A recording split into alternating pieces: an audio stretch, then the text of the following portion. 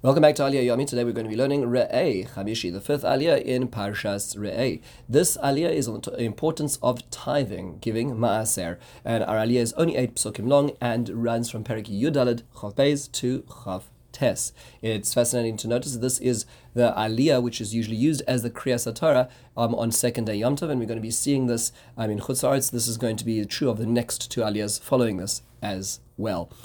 So basic summary, and then we're going to look at some points to ponder. We're told first about that Moshe tells Bnei Israel that they need to tithe their produce, which means take out a tenth of it from what comes out of the field every year, and they are to take this and eat it in front of Hashem in the place that He chooses, which obviously refers to Yerushalayim.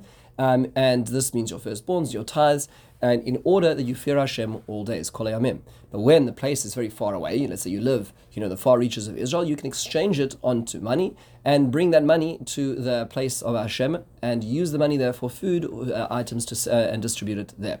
But you must not neglect the Levite. Finally, we hear about the next section of the Aliyah, which is what's called Ma'aser Ani. At the end of 3 years, when you take out your Ma'asers and your produce, your tithes and your produce from your house, you should place it by your gates, and the Levi and the convert, the orphan, the widows, all come and enjoy it, and Hashem will bless you with all the works of your hand. So this Aliyah is very important to understand what's basically going on over here, and that is the following. So what are we talking about? The first thing we're talking about is what's called Ma'aser Sheni. What is Ma'aser Sheni, the second tithe? So the way it works is that, let's say you're a farmer in the land of Israel. First thing you do is you take out what's called Truma Gedola. Let's say you harvest the field, you put it into bundles, you bring it back into your house or to the granary, at which point in time it's now called Tevel, it's untithed produce, and you cannot eat it. It's not allowed to be eaten until you do the following actions. First, you give Truma, which is a small section, which is 1 in 50 to 2% to the Kohen. Then thereafterwards, you give a tithe, which is 10% to the Levi. There are more Leviim than there are Kohanim. And then after that, we have Ma'aser Sheni, the second tithe. Above the first tenth, you take out another 10%. Okay, so it's almost like taxes. If you can imagine the tax return over here, you take out the next 10%. And what Arali is describing is that it's not going to somebody, it's actually you're going to benefit from yourself, but you take that fruit and you consume it in Yerushalayim. If you can't get to Yerushalayim yourself while it's still fresh, you exchange it upon money, you use the food, and you take that money, which is Ma'aser Sheni money, and then use that money in Yerushalayim. Okay, that's what's called Ma'aser Sheni. The second part of the Aliyah seems to be dealing with a different Ma'aser, which is called Ma'aser Ani, which is the poor tithe.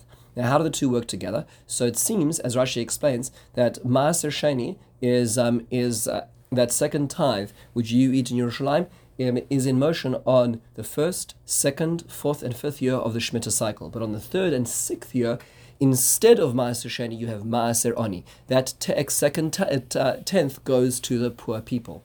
Rashi explains that's why it's describing the second half of the Aliyah, giving it to those who need it. It could also be, as Rashi points out, that the third year is what's called the year of Bi'ur Maasros, which is called back taxes. Let's say a person did not give all of the amount of produce necessary in the first 2 years, then they go to their house, they make an evaluation, and they make a proclamation that they've emptied all the Ma'aser they owed in their house, and they put it by their gate, and anybody who is owed it will eat it, whether it be the Leviim or the poor people, whoever is of need at which point in time. That sort of explains the structure of our Aliyah. Now, why is this section actually here in the Torah? Rashi explains the image of at the end of the last Aliyah was Lo Savashel Gedi B'Chalevi. You're not allowed to cook a goat in its mother's milk, which we know is the prohibition of milk and meat.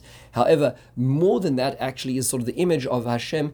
If you do not give your Ma'asros, HaKadosh Baruch Hu will, so to speak, cook the grain, the unripened grain in its womb, so to speak, before it is ready to go out, and it will be a punishment. So this is, so to speak, seen as a warning, which now leads us to the flip side. The first two words of this aliyah are aser ta'aser. You should surely tithe. That's the way that's usually translated. Why is that word repeated?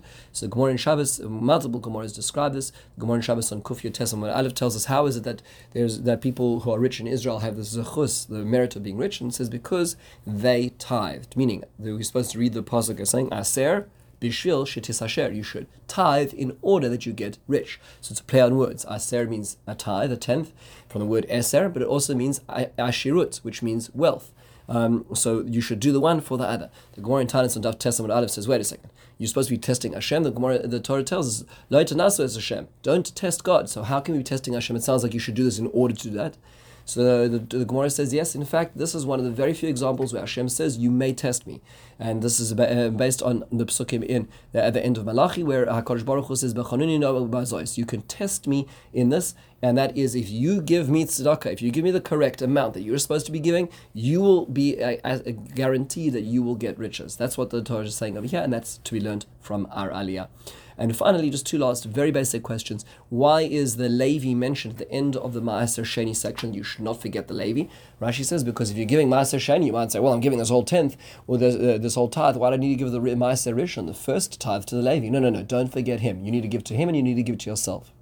Finally, last holistic question on this aliyah, and that is, we can understand Ma'aser Ani. I understand why in the third and sixth year you give the second tenth to those in need. It's a tax for the poor, but it's like sort of welfare to a certain degree. But in the end of the day, why is it that Ma'aser Sheni is so necessary? Why for year 1 and 2 and 4 and 5 do you have to take your own food and eat in Yerushalayim?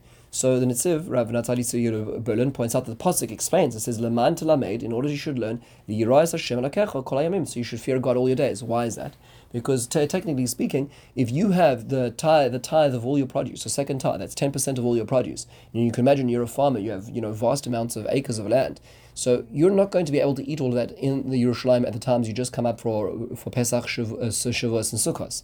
It's just not going to be enough time. So you're going to have to extend your stay to be able to eat and consume all that food, or use all that money, right? So that being the case, you're going to have to be in Yerushalayim for the off times, the times when not all the crowds are there. You're not going to just be there for the social scenes and all the, the Simchas Beis HaShoevos and all the events going on for the kids. You're going to actually spend time in Yerushalayim proper, which means to say you're going to have your recalibration in Yerushalayim. And Itziv also points out you'll also be helping the local economy and investing in the Torah learning in Yerushalayim. So this is a symbiotic relationship which actually, so to speak, forces a person to be in a location which rectifies their scales. That's what Ma'aser Sheni is all about. That's what the Psukim say. With this, we conclude the Fifth Aliyah. In the meantime, have a wonderful and meaningful day.